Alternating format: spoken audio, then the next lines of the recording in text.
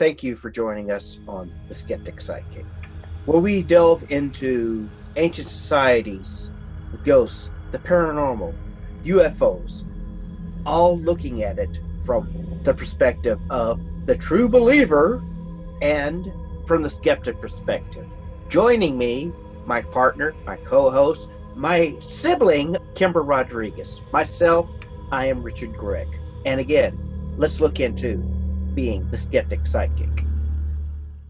Hello, and good evening, and thank you for joining us for the Skeptic Psychic. Now, American history has a lot of dark history.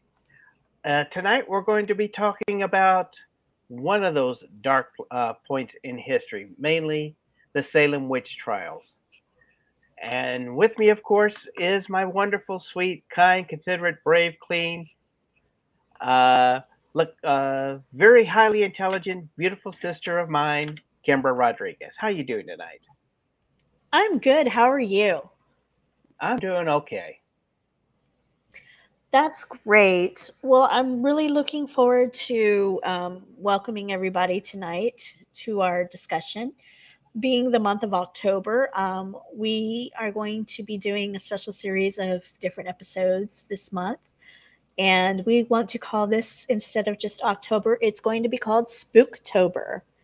If you joined us last week, we talked about, with our first episode, Cecil Hotel. And this week, as you mentioned, we are looking into the dark history of the Salem witch trials to show that sometimes man can be even scarier than anything else that you might find out there. Um, as always, we do ask that you rate us on Apple Podcast, or you can, if you're viewing us on YouTube, make sure you like and subscribe, click the notification. And Rick's hand is showing us there how many stars we want if you rate us. How many stars do we want, Rick? Uno, dos, tres, cuatro, cinco, five, five, five. Your hand was kind of like cut out there, so we didn't see your numbers. But yes, we do want 5 ratings, but we will take whatever you give us. We can learn from the good just as the bad. We do read reviews on air, so that's a good way that you can get a shout out. Again, if you're watching us on YouTube, make sure you like and subscribe and hit the notifications so you know when we do our live podcasts. We also do read the comments there and reply as well. And so, yeah, let's go ahead and jump into today's topic. Rick, would you like to start us out? Sure. Has there anything been like the Salem witch trial in our world history? Certainly not in the Americas. The hunting and killing of witches goes back centuries, with witchcraft frenzy ripping through the Europeans in the early 1300s to the end of the 1600s. Tens of thousands of supposedly witches, mostly women, were executed.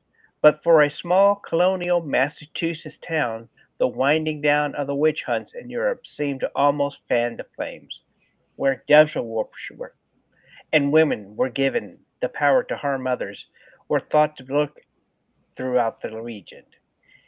In 1689, England and France were warring, not in Europe, but rather here in the colonies. Fighting tore up the colonial settlers in both the United States and eastern Canada, and refugees began evacuating and moving south. Many stopped in Salem Village, which is now called Danvers, Massachusetts. Colonial Salem town, 25 miles to the northwest, is now known as the city of Salem.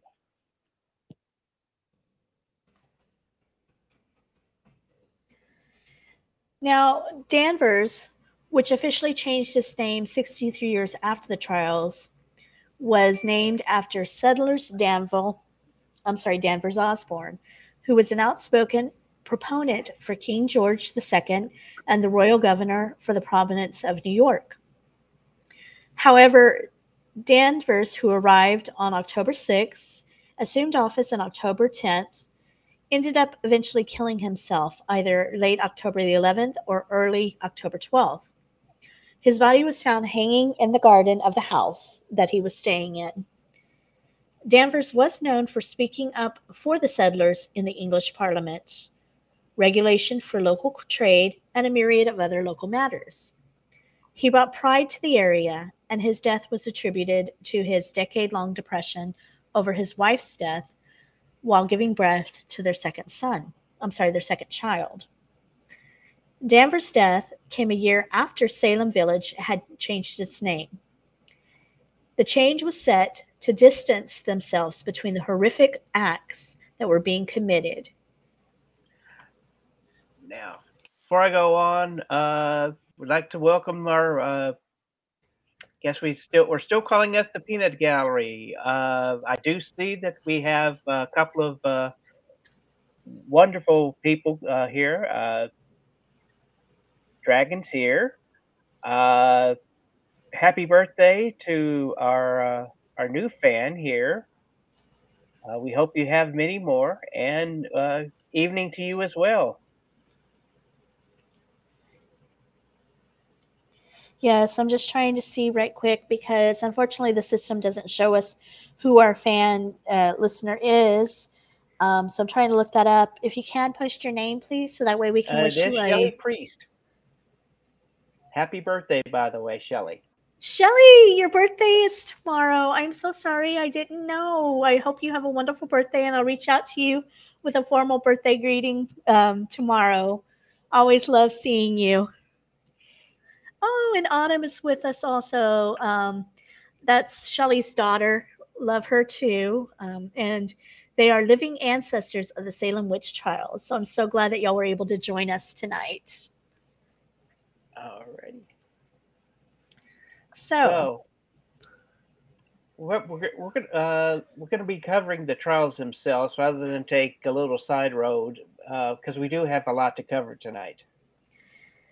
yes, refugees were swarming down into the Salem village, which put a strain on their resources.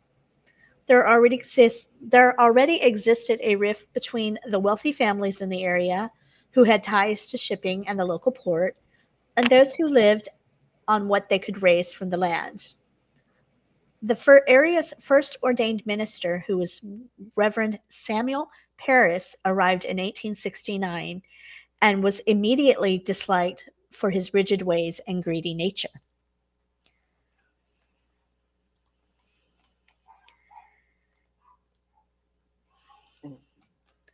Puritan villagers believed that all quarreling was the work of the devil. So it was hard when 3 short years later, the Reverend's daughter, Elizabeth Parris, who was 9, and his niece, Abigail Williams, age 11, started having fits. It was said just before the fits, the girls were telling their fortunes by the light of the fire. English superstition claimed that if you cracked an egg into a glass of water, you will see it settle into a shape. The shape predicted the profession of your future husband. Being Puritan, however, that the practice was forbidden. But the girls proceeded anyway. Apparently, the egg took the shape of the form of a coffin before the girls were struck dumb. Okay, And that's it's interesting. Ray's birthday tomorrow, not Shelley's or Autumn's. Okay, sorry Happy about that, birthday Ray. tomorrow, Ray. Yes, have a happy birthday. Sorry about the confusion there. Yeah, there's something about Facebook security that you have to add the app for Restream in order for your name to show up on the users chat. So if you like, you can always add that. Um, that is very weird. I'm not sure exactly why they're not. They showed up last week, but this week they didn't. I know it's something with Facebook security, um, but I apologize for that. We are very glad that you are here with us this week, though. Um, Now, as far as the girls with the egg, that's very interesting because I know the egg is used in other traditions as well. I know, like here locally, they use it to see if you've been cursed by the evil eye. I've seen it used in healing as well. So it'd be interesting to maybe sometime down the road discuss the egg and how it, you know, works in different cultures. But anyway, After the girls were playing with this egg, they screamed and threw things, made strange sounds, barked like dogs. One also tried clawing into the fireplace while the other began screaming that the devil was after her. They tongue tied. It says they contorted themselves. Sorry, lost my point. They contorted themselves Yes. in odd positions and threw themselves onto the floor. Thank you. You're Local doctor welcome. said local doctor did say it was due to supernatural forces. I personally think it was just them wanting to get attention, but that's just my opinion. They got in trouble. Yes. A few They were weeks they were later, playing with something they weren't supposed to be playing, and they had to think real quick. yes, the doctor did say this was due to supernatural forces. And then a few weeks later, another girl, Ann Putnam, age 11, began having similar issues. The town magistrate, Jonathan Corwin and John Hawthorne, now having gotten involved, pressured the girls to say who was affecting them with these conflictions. So now they've been caught and they have to say, oh, shoot, they believe us that this is going on. We better do something to cover our butts. And yeah, let's Hmm. start naming people.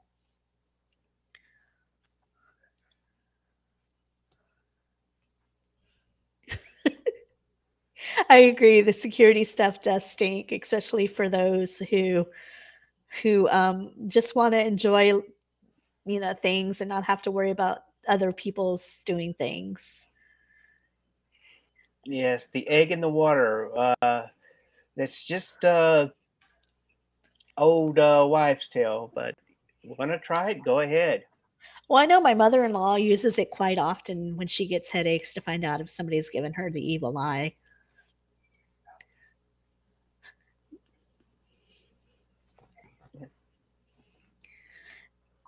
So the girls under duress eventually blamed three women for their affliction: the Reverend's Caribbean slave Tituba, a homeless beggar named Sarah Good, and an elderly, impoverished woman named Sarah Osborne. The women were hauled to Salem town and interrogated for days. Osborne and Good both proclaimed their innocence. However, the slave girl confessed that the devil came to me and bid me to serve him. She described images of black dogs, red cats, yellow birds, and a black man who wanted her to sign his book. She admitted that she signed the book and said there were several other witches in town that wanted to destroy the Puritans. She claimed that she and her two fellow prisoners rode on sticks and that two rats had told them to serve them. All three were promptly put back into Salem town jail, though Tituba later, in recognition that she confessed her sins, and her life was spared the execution and was soon pardoned. Interesting. Yes. However, this did cause the floodgates to open up over the next few months. Charges going up against Martha Corey, who was a local member of the Salem Village Church. This horrified the community because if good Martha Corey could be a witch, then anyone could be, and heaven forbid. More and more girls were having fits, claiming to see witches flying through the summer mist, and claiming to find poppets, which were little dolls made to represent a person for casting spells into. So I'm assuming that's like a voodoo doll. Possibly. Also, yes. Also, witch familiars were being spotted, as well as specters and spirits hovering in midair, demanding the girls to sign the devil's book. In total, 10 girls were affected, though 25-year-old Sarah Churchill and 18-year-old Mary Warren were both accusers and confessors. By confessing to witchcraft allowed them both a pardon as long as they pointed to another witch.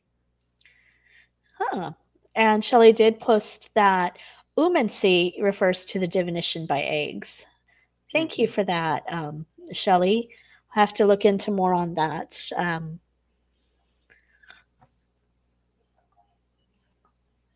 just want to make sure that I don't lose where we were at. Also, Sarah Good's 4-year-old daughter, Dorothy, was interviewed, and her hesitant answers were twisted into a confession against her mother. It was at this point that the Deputy Governor, Thomas Danforth, and his assistants began attending the hearings. Dozens of people from Salem and Massachusetts villages were hauled in for questioning. The governors ordered a special court and someone to determine and hear in order to decide the cases for the local counties. The accused would have to speak for themselves, as none were allowed the luxury of a lawyer. You know, that's really sad about Sarah Good's 4-year-old daughter. Can you imagine being a child that young and you have somebody here, you know, asking you all these questions and making you you're already nervous about being in front of all these people, and then they're asking you all these questions against your mother. And I mean, of course the little girl's got to be scared, but them to take that fear of the girl and twist it into a confession. We do go into that actually as well, Autumn. So we'll go into that here shortly. That is a theory, and I'll tell you my thoughts on that as well. But yeah, I feel for Sarah's 4-year-old daughter to be put in that situation. First person to be hauled in front of the special court was an older woman, thought as a promiscuous, as she'd been married 3 times and was a gossip. When questioned, Bridget Bishop responded, "I am innocent as a child unborn." It isn't known what other defense was given, but she was found guilty, and July 10th, 1692 was the first person to be hanged. 5 days later, a local respected minister named Cotton Mather wrote a letter imploring the court not to use spectral evidence or testimony about dreams and visions. The plea was ignored, and 5 people were sentenced and hung in July, 5 more in August, and 8 in September.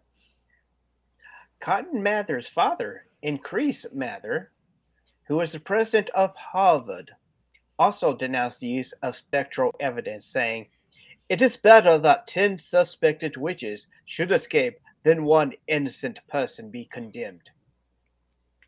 The governor, William Phips, whose own wife Mary was questioned for witchcraft, prohibited further arrests, released many of the accused witches, and dissolved the court of Order and Terminator on October 29th. The governor then replaced them with a superior court of judicature, tongue tie there, which refused to allow spectral evidence and only ended up condemning 3 of the 56 defendants. The governor also ended up pardoning all those who had been imprisoned in May of 1693, but by then it was too late. 19 of the women had been hanged. A 70-year-old man was pressed to death with heavy stones. Several people had died in jail, and nearly 200 people had been accused of practicing the devil's magic. 2 dogs were even hung, as children said they gave them the evil eye.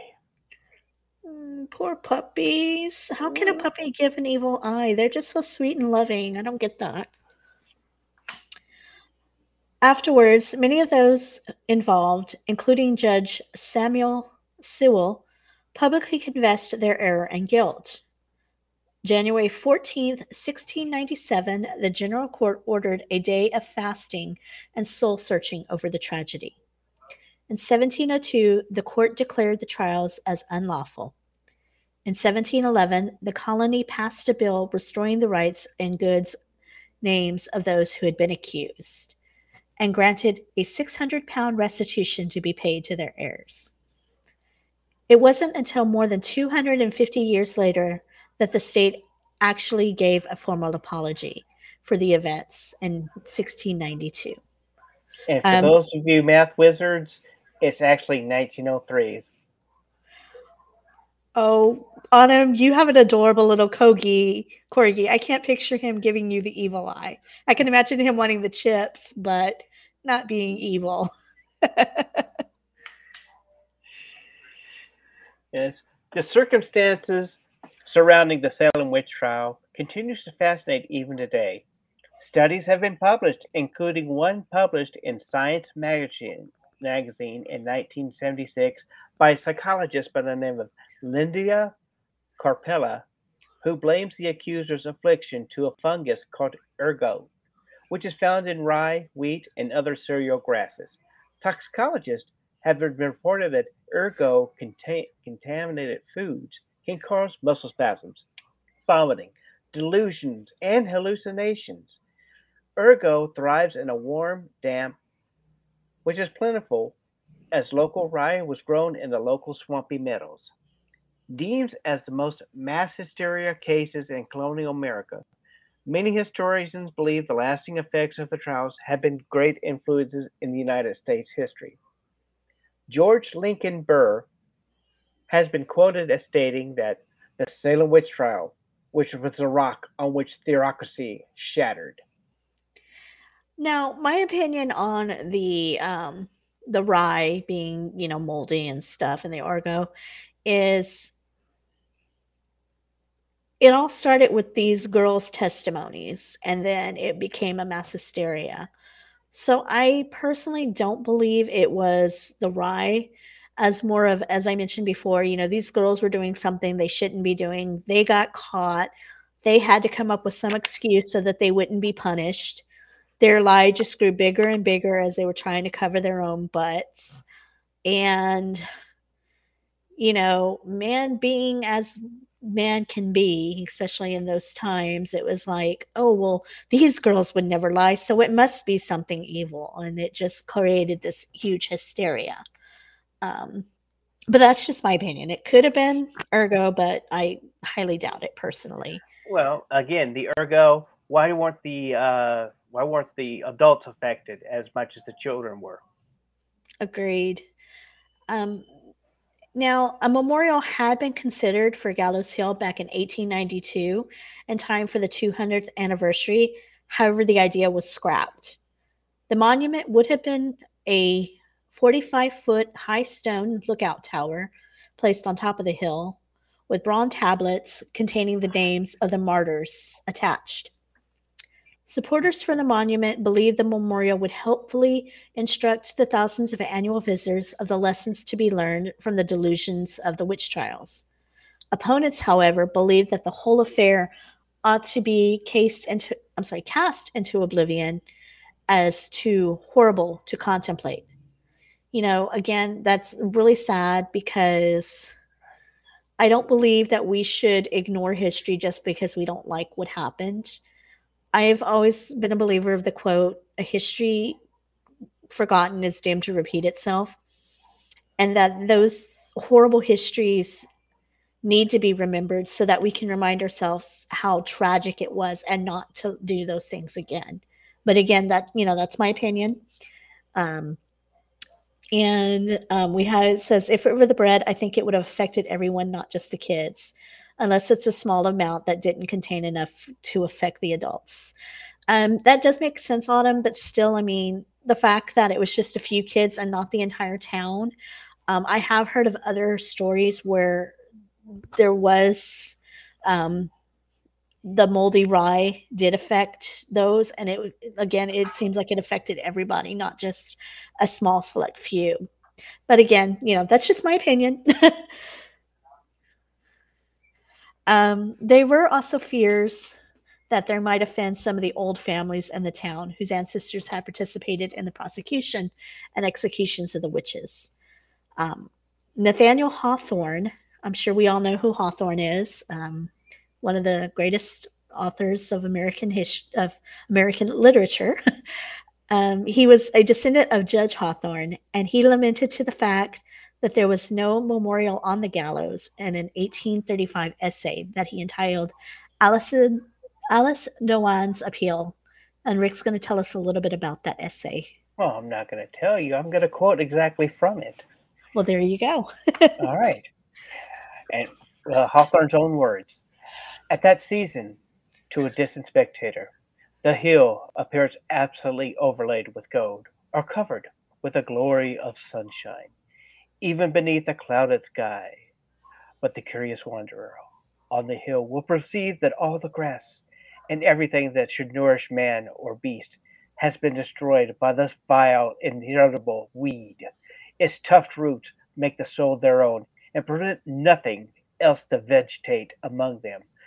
So the physical curse may be said to have a blasted that spot where guilt and frenzy consummated the most excusable scene that our history blushes to record. For this was the field where the superstition won her darkest triumph, the high plains where our fathers set up their shame, to the mournful gaze of generations far remote. The dust of martyrs was beneath our feet.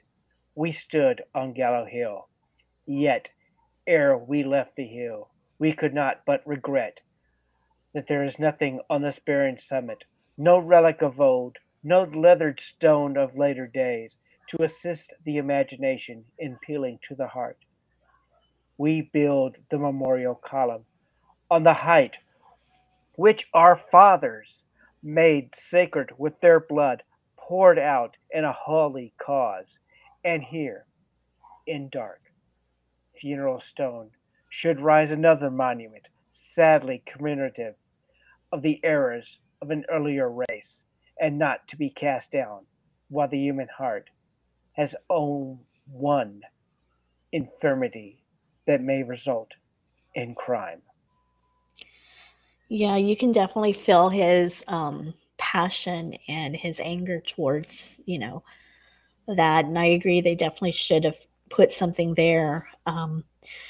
Raymond, to answer your question, I have heard that also, about tying them to a rock and putting them in the river to see if they float. On that, I'm not sure if it is true or not. I do remember hearing about that in school, but I'm not sure exactly. Do you know any more about that, Rick? I know that was That like one was of the. one of the ways you could actually tell if you were a witch or not. Uh, basically, if you sank, you were a witch. No, I'm sorry. If you floated, you were a witch. If you sank, you were innocent. But by then it was too late for them to let Right. you go. Yeah, if they floated, the water rejects them, exactly. Hmm. Yeah. Um, Now, the Salem City Council debated another memorial back in 1931, but decided against the $1,000 needed to build the project. 5 years later, Thomas Gannon, who owned the hill, gave the city the deed to a strip of land to build a memorial on. They took the land that was deeded to them, however, they never built the monument. So, to me, that's just really, come on. I mean, oh yeah, we'll take the land, but we're not going to do anything with it. How messed up is that?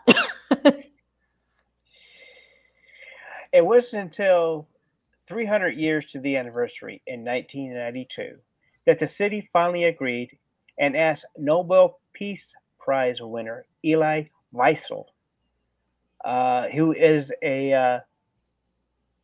he was a prisoner of the concentration camps back in World War II, to dedicate a park and memorial to this tragedy. It consisted of 20 granite benches surrounded by a low stone wall. Each bench is engraved with the names of the 20 victims of the trials. Along the date of the execution, the stone slab in the entry to the memorial is inscribed with the victims' protest, which are taken directly from the court records. The inscriptions read, "For now, my life lies in your hands. On my dying day, I am no witch. God knows I am innocent. O Lord, help me. I am wholly innocent of such wickedness. If I would confess, I should save my life. I do plead not guilty." The site Mm, also holds numerous black locust trees planted on the ground of the memorial, which is believed to be a type of tree that victims were hung from.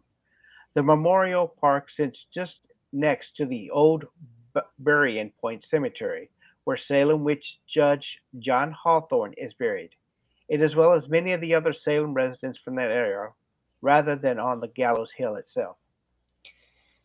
I mean, just hearing those words, it's so chilling, and it just breaks my heart. Um, I agree that it would be hard to sync with all the petticoats that the women wore back then. Oh, they were actually stripped. Oh, Their that's clothes were torn off and then hung. oh my goodness, that's oh goodness. It does turn out to be a good thing that they held out on the memorial, as in January of 2016, the University of Virginia's Gallows Hill Project teamed 7 scholars determined that the site of execution was not actually the place that everyone thought it was. The local tall hill, thought to be where the witches were hung, had been called Gallows Hills for ages. But the team instead found that a small outcrop closer to the center of town called Proctor's Ledge is the actual execution site, as it was the close proximity for the public to view the hangings. And it was a spectacle that drew in pretty much the entire village despite age. I totally agree, Autumn.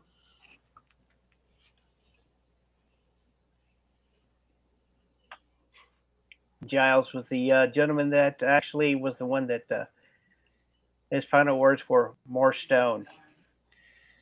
Oh, goodness. Every time I hear Giles, I'm sorry, I think of Buffy the Vampire Slayer. Sorry, small tangent. The site for the hanging was never officially named in the records, so the team went into personal journals and what court documents did record in order to pinpoint the location. Wasn't such a shock, said Emerson Tad Baker, a history professor of Salem State University. In the early 1900s, historian Sidney Purley conducted his own research and settled on Proctor's Rock. Purley lacked technical proof, however, so the team researched and records for 5 years using court record descriptions, maps, ground penetrating radar, aerial photographers, and individual personal records. The ledger itself is a wooden city owned area. I'm sorry, not ledger, but ledge is a wooded city owned area that sits at Proctor and Pope Streets and has basically been described as a rocky ledge at the base of a hill. It sits in a residential area, and the back of various homes all look into that area. The owners of which are not pleased with the attraction the area has had since the news of its location broke. The majority of the ledge itself is accessible, but some consider it private property and should be treated with respect.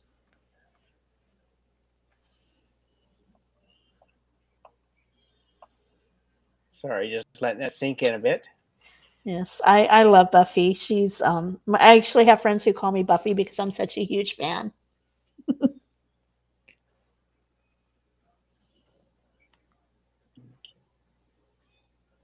And then there isn't anything to find there anyway.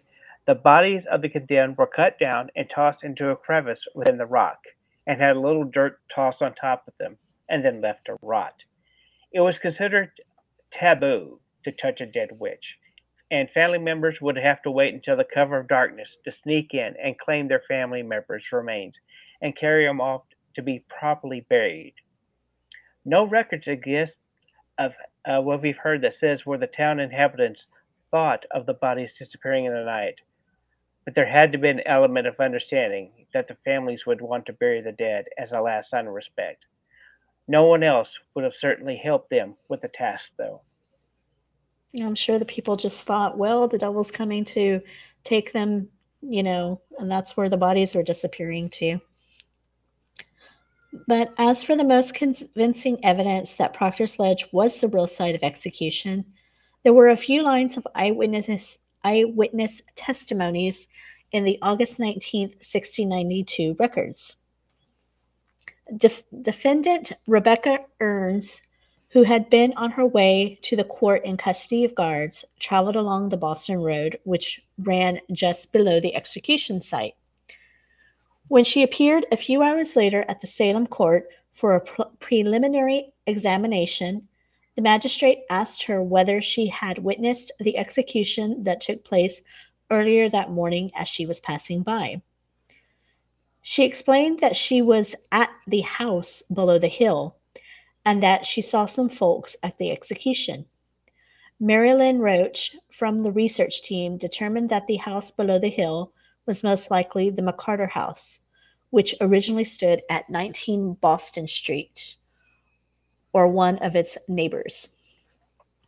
Professor named Benjamin Ray conducted research that pinpointed the McCarter House location and worked with geographic information system specialists. Chris Gist of the University of Virginia Scholars Lab determined that if the personnel was standing at the site of the McCarter House, they would clearly be able to see the top of Proctor's Ledge. Gallows Hill didn't work for several reasons. 8 victims were hanged on September 22nd, being driven by a cart to the site of their execution. It wouldn't have been possible to get a cart loaded with 8 victims up a steep and rocky slope which lacked a road. That's a very good question, Autumn. If they used sonar or search the crevices to find bodies, to see if there was any unmarked graves. I'm not sure on that. That would be something interesting to research and to look up. I'll see if we don't cover it here, I'll see if we can find any other information and share that.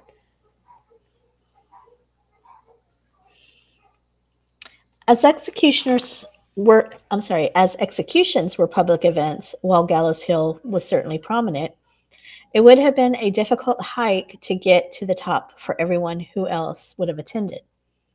Also, there is no word in the records of a gallows being built, and ground-penetrating radar there indicated there was only a few small cracks in the ledge that was soil is less than 3 feet deep, which would not have been deep enough to drop the body.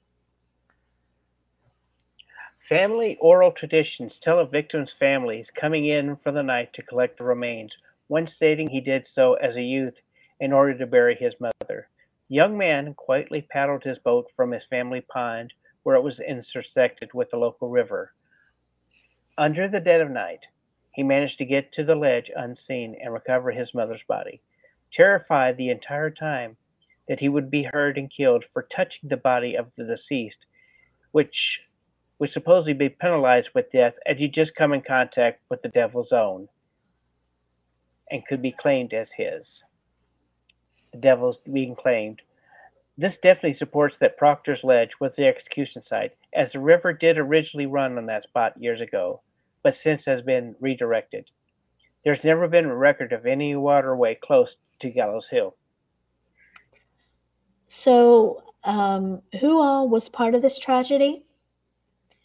The main accusers were afflicted the main accusers or afflicted include Elizabeth Booth, who at 16 was accused of being a witch, and then at 18 accused at least 10 others of witchcraft. Elizabeth Hubbard, 18, who was orphaned and living with her uncle, who was local physician William Griggs. Mercy Lewis, a former refugee to the area and a 17-year-old servant of Thomas Putnam.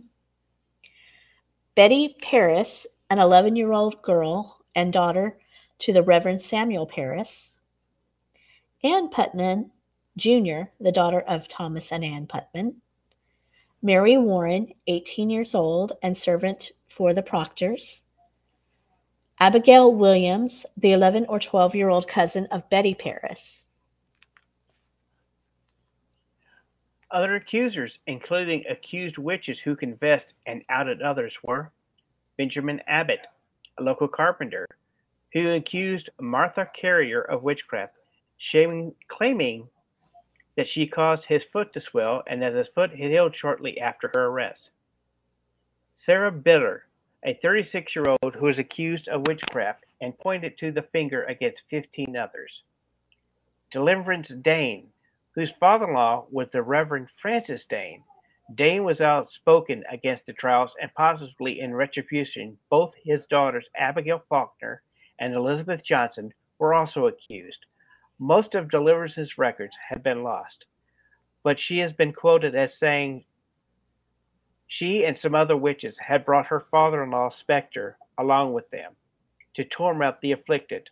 Lucky for him, Deliverance accusations were ignored, and the Reverend was not arrested.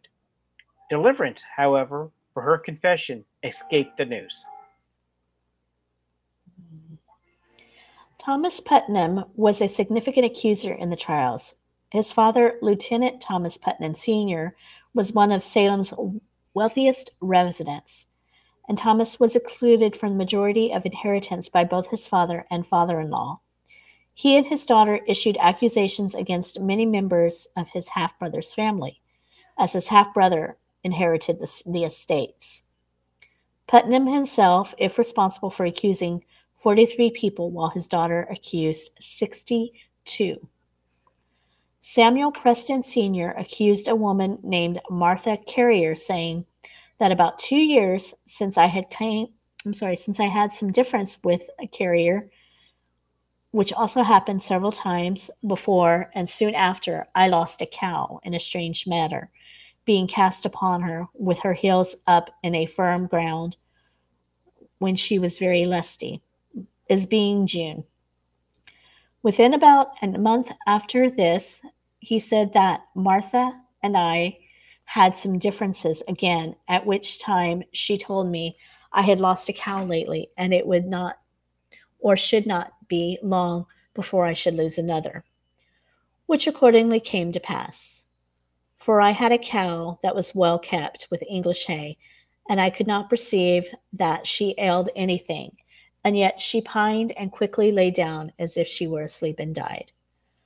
Martha the accused was hung for a witch on August 19th of 1962. Now that could be a case where maybe the hay had gone bad or something, and that's how the cows died. That could be ergo. Ergo, it could be ergo. Yeah, I'm saying the algae. Yes, I know.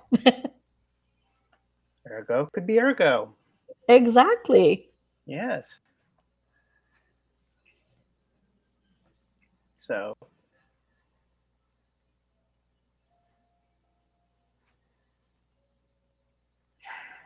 let it sink in.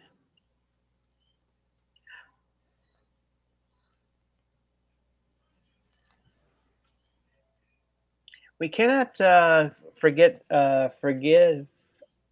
those who had died while imprisoning before they were hanged. Anne Foster, age 75. Anne was claimed to have caused a fever in a woman named Elizabeth Ballard. When two of the afflicted girls were brought into Anne's village of Andover, they fell into fits inside of her. Anne's daughter, Mary Foster Lacey, and her granddaughter, Mary Lacey Kemp, were accused of witchcraft themselves. Anne resisted confessing despite being tortured, but her resolve broke when her daughter accused Anne of the crime in order to save herself and the granddaughter. At that point, Anne confessed, likely to protect both of the younger women. Anne died in Salem jail of December 3rd, 1692, have already been in prison for 21 weeks before her trial ended. Sarah Osborne died in custody on May 10th, 1692. She had been accused by young Betty Paris with an unknown illness. Betty also claimed Osborne pinched her and poked her with knitting needles. Osborne had not attended church for nearly 3 years due to her own personal long illness and was dealing with legal issues with the Putnam family regarding a 118-acre farm.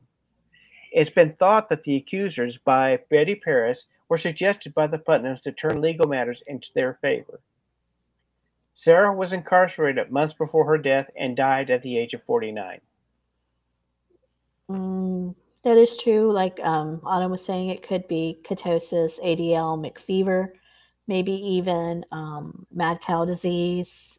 Anything could be going on with the cows to cause them to become sick. And I have heard, speaking of this here with Sarah Osborne, There were a few occasions where people were wanted your land, so it's like, well, we're going to continue as a witch so we can get your land. The condemned hung as witches on Proctor's Ledge will will be covered by the date of execution. Only one person was killed on June 10th of 1692, which was Bridget Bishop at the age of 59.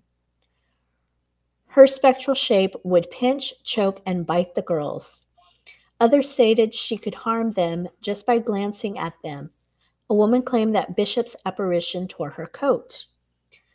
Samuel Shattuck claimed that she had asked him to dye a piece of lace, which was too small to be used for anything other than a poppet. It could have been just a doll dress for her kids. I mean, you never Yeah. know, grandkids. Um, However, he also claimed that she bewitched his child and struck his son with a spade. Maybe the kid was doing something, the spade fell over, and it's like, oh, that had to be her. Mm-hmm. There's no way that could have fallen over. After Samuel's claim, John and William Bly, father and son, testified about finding poppets in her house, while not stating why they had been in her home to begin with. They also claimed that their cat was bewitched or poisoned after a dispute with Bishop. Again, these could have been dolls for her kid or grandkids, you never know. However, Richard Coman also accused her of taking hold of their throats and ripping he and his wife's from their bed. Even Bishop's own husband claimed that she had praised the devil. Mm. Okay. 5 were killed on July 19th, 1692. Sarah Good, who had just turned 39, was accused of biting and pinching young girls and scorning them instead of leading them towards a path of salvation. Her husband, who disliked how she met his expectations of a wife, claimed he had feared she was a witch due to her bad carriage to him. And she challenged Puritan values. She was accused of possessing 2 women. One of the so-called afflicted girls claimed Sarah had attacked her with a knife and produced a piece of it, saying it had broken off when she fought Sarah off. But a young townsman then stood and said that the piece had broken off of his own knife the day before, with the girl as witness said she had been pocketed the broken piece. The girl simply scolded for exaggeration, but her words were still taken as truth. I agree with what Raymond says. It could have been, they were either didn't like them or they were jealous of them. Maybe the men had made a pass at the woman and the woman declined his advances. And so he's like, oh, well, I'm going to say she's a witch because she scorned me. There was also Rebecca Nurse that was age 71. Edward and John Putnam accused Nurse of witchcraft, though much of the community spoke on her behalf due to her kind and forgiving nature.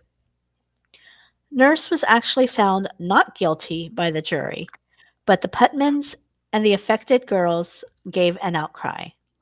The jury asked if they could deliberate again, and Nurse was then questioned about her relationship with fellow accused witch Deliverance Hobbs, as she had claimed Deliverance was one of her own company. Being hard of hearing at her age, Nurse later claimed that the comment was made as she was referring to the women as a fellow accused person, not stating that they had both signed a pact with the devil. It didn't matter the reasoning behind her answer, as the jury swiftly came back and claimed that she was definitely guilty.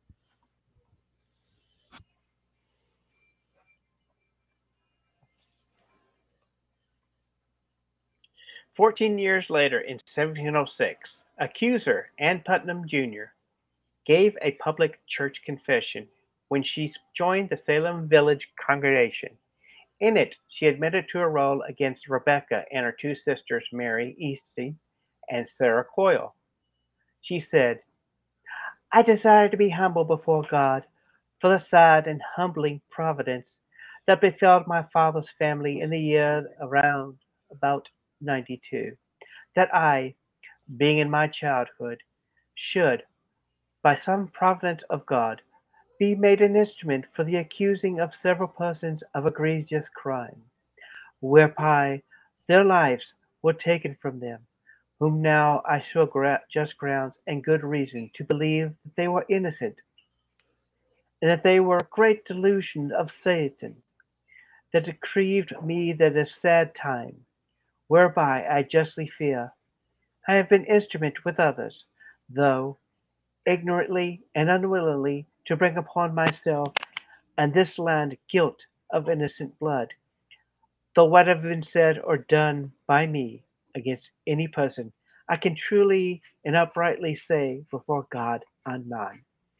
I did not, nor out of anger, malice, or ill will to any person, for I have no such thing against one of them, but when I did was ignorantly, being devalued by Satan, and I particularly as I was the chief instrument in accusing goodwife Nuss and her two sisters, I desire to lie in dust, and be humbled for it, in that I was the cause, with others, if so sad a calamity to them and their families, for which I cause desire to lie in the dust, and earnestly beg forgiveness of God, and for all those unto whom I have given just cause of sorrow and offense, whose relations were taken away of the accused. Nurse Nurse's family accepted Anne's apology and reconciled with her. However, they never forgave Samuel Parris, the village minister with whom they had personally blamed for the bereavement. They did not rest until Samuel Parris was removed from his office in 1697. Um, in answer to Autumn, I have actually never seen The Handmaid's Tale. I just kind of finally just figured out what it's about recently because I know it's been in the news a lot.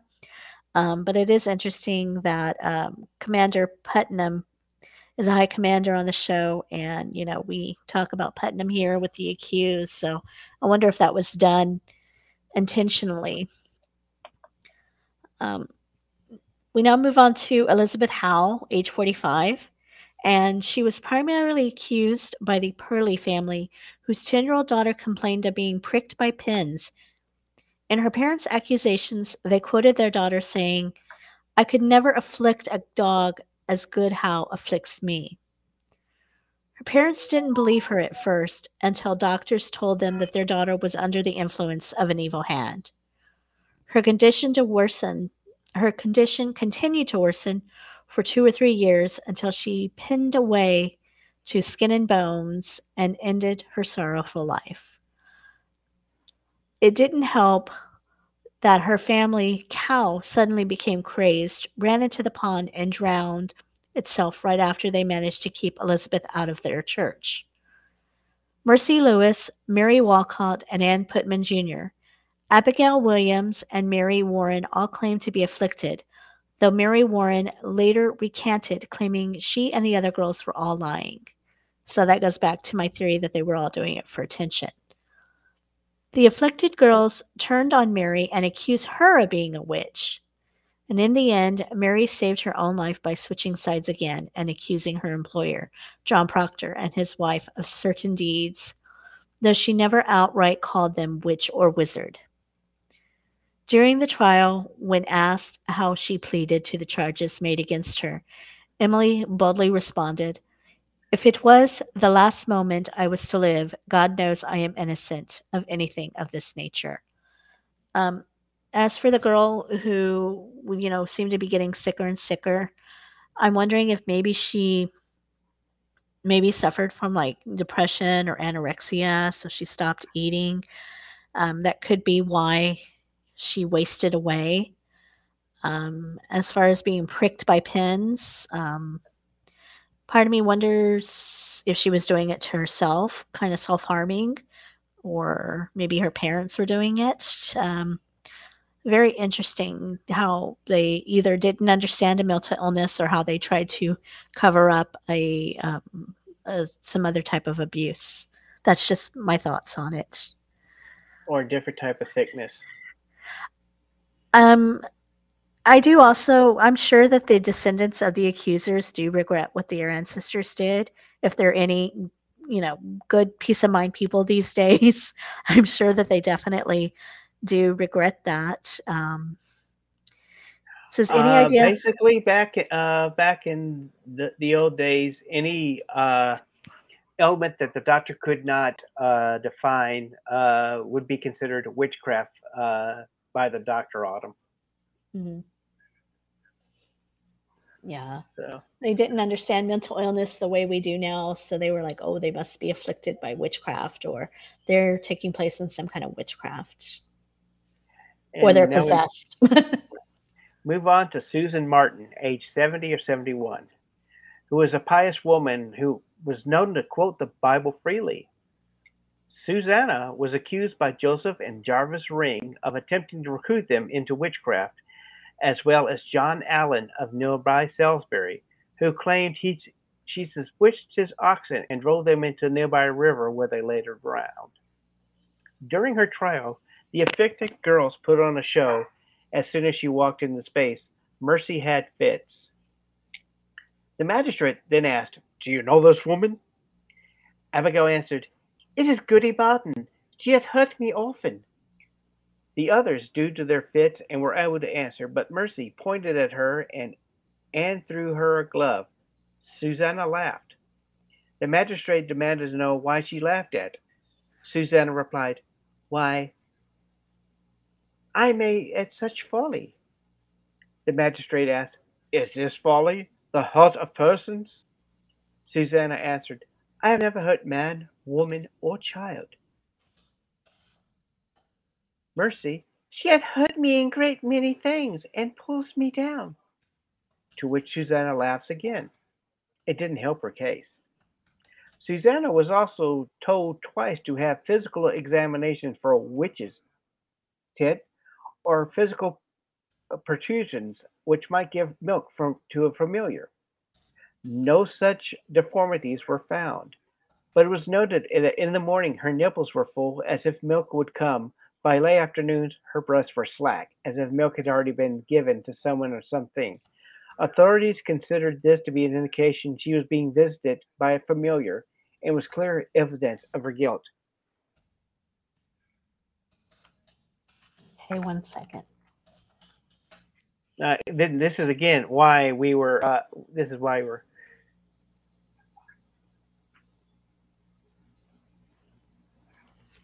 We're gonna go ahead and it's getting a little bit too dark here, so let's bump ahead to just a little bit Yeah. more women here.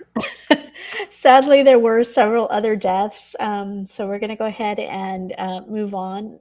You know, um, not downplaying what happened to those people, and I'll include these notes in our show notes on the website if you do want to read through the other deaths. But I do want to go ahead and say that modern day Salem does draw an average of million visitors a year, especially during the Halloween season, including ghost tours,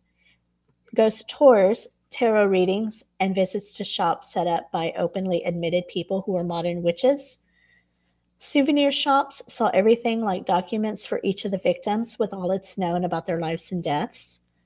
Books abound in a variety of shops, as well as tarot cards, crystals, signboards, offer lessons in how to practice witchcraft in real life.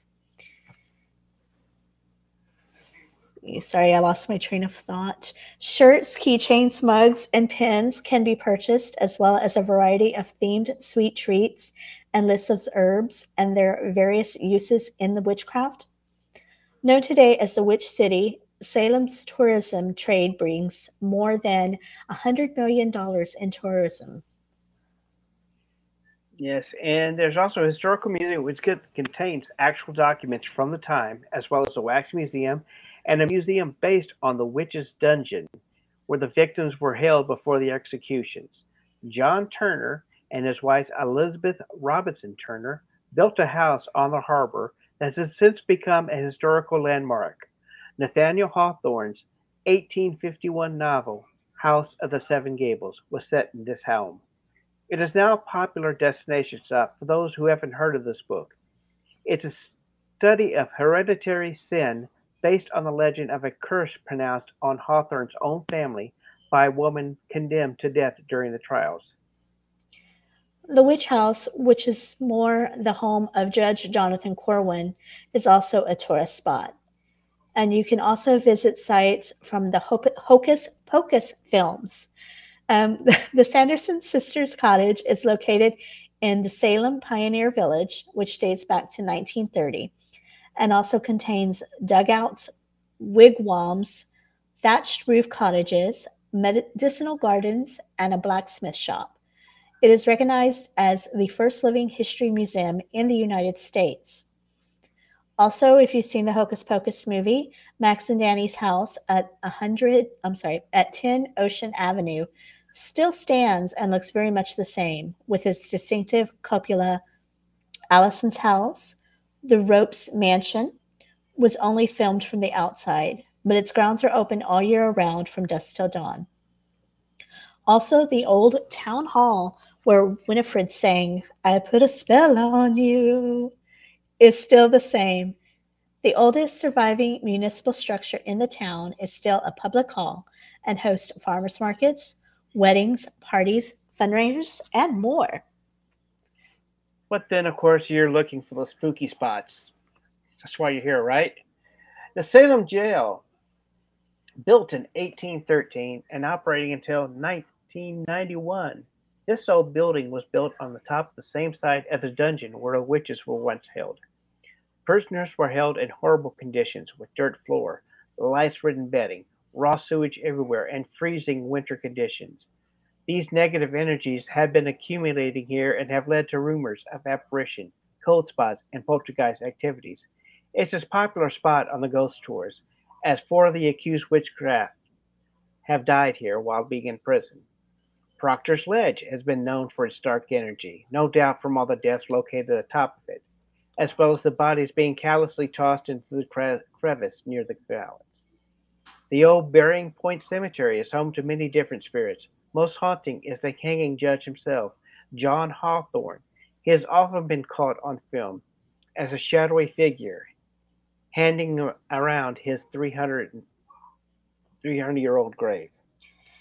This is an interesting note someone posted that Nathaniel Hawthorne added the W to his name to distance himself. That's really interesting. I was unaware of that. Thank you for sharing.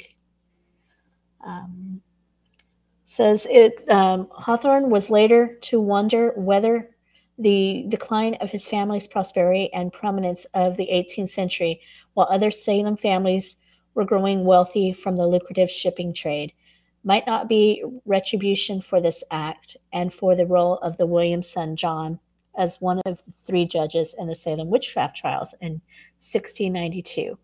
Thank you for sharing that. Thank you, Shelley. That's very interesting information. I agree that it is very sad and wrong that this all happened. And I also am glad that I didn't live in that time. I don't think I probably would have been called a witch and killed at that time as well. I'm sure most of us here would, unfortunately, which is sad. Right. I want to go ahead and close this and let you know that by 1993, only 11 victims had been exonerated. However, by this year, all but 22-year-old Elizabeth Johnston have already been cleared, which didn't seem fair as a group of middle school students from North Andover and their teacher, Carrie LaPierre, gave themselves a unique civics lesson. The class researched document and learned about Elizabeth and the accusations against her. Together they drafted the bill to acknowledge her conviction to be unjust. It took a year and a half, but working together with state senator, the bill was finally signed into law, and Elizabeth, the last of the witch trial accused, was finally cleared of the conviction against her, 330 years after her trial, and recognized as another victim of the popular hysteria and unjust proceedings. And that's about time. Yes, there are a couple more hauntings. I can go ahead and include that in the show notes as well. Shelley did mention, she messaged me on this yesterday, and I didn't want to share it without her approval, but I'm glad that Autumn's sharing it, that they are ancestors of Mary Parker, who was hung as a witch. Her family fled the area in fear of being accused. And it's how they ended up in Long Island and where they are now. Thank you for sharing that. That's very interesting information, Autumn. Yes, and in 1986, Wicca was acknowledged as a legit religion. I believe, as you all know, I believe in respecting everyone's religions, even if they're different from mine. I do find Wicca very fascinating. So yeah, it is now acknowledged as a form of religion, and those who do practice are no longer in fear of being condemned for it. But as I mentioned, there is a couple more hauntings, ancestors of the witches that weren't caught. There you go. Maybe. But there are a few other hauntings. So again, those will be in our show notes. And next week we will go into continue our ghoulish and ghost-filled month of Spooktober, and we're going to be covering death omens. So we'll be talking about like Abraham Lincoln and a few other omens that are out there, the Banshee. So we ask that y'all tune in for that, and that'll be on Sunday, October 16th. Again, any closing thoughts, Rick? This was a very dark and sad thing, and you need to sign your posts. How do you mean sign your posts? As we like to cleanse our palate of something dark and dangerous. Yes. I do also want to acknowledge two people who have died this week. Loretta Lynn and one of my favorite comedian humorous goddess of love, Judy Tenuta, died this week of an ongoing stage 4 cancer. She was 72 years old. So, yeah, so sorry for the loss. My condolences to their family. May they rest in peace. And we we do again, we do ask that people like us and subscribe on YouTube. I am going to post this also on the Apple Podcast as well as the one from last week. So if you missed anything or you'd rather listen to it while you're driving or cleaning, whatever, you can listen to the replay through there. We do ask that you rate us on Apple Podcasts. And as Rick said, we like how many stars? 1, 2, 3, 4, 5 stars to me. 5 stars. 5 stars. So yes, and if you do rate us, please leave a review. We will read your reviews on air. And if you have any questions or comments, you can always email us at info@skepticpsychic.com. We're always here at the Facebook. We do post here comments, photos, memes. Yes. Anything that we like to see. Yes, Autumn. We are also on Spotify. We are a little behind. I apologize. We are a little behind on the episodes being added to Spotify and Apple Podcast, but I am looking to get those caught up in the next few weeks. But you can find us on Apple Podcast, Spotify, Google, Amazon, pretty much anywhere podcasts are found. And if you're not a member of our Skeptic Psychic Facebook group, we do welcome you to join us. We have a lot of fun over there. Please join us. We like you. Please. Yes. It's a safe place where you can ask questions, post memes, and just hang out with us. And anything else before we close out tonight? We love you and unpleasant nightmares. Sweet dreams, everybody. We'll see you next week. Good night. All right, good night.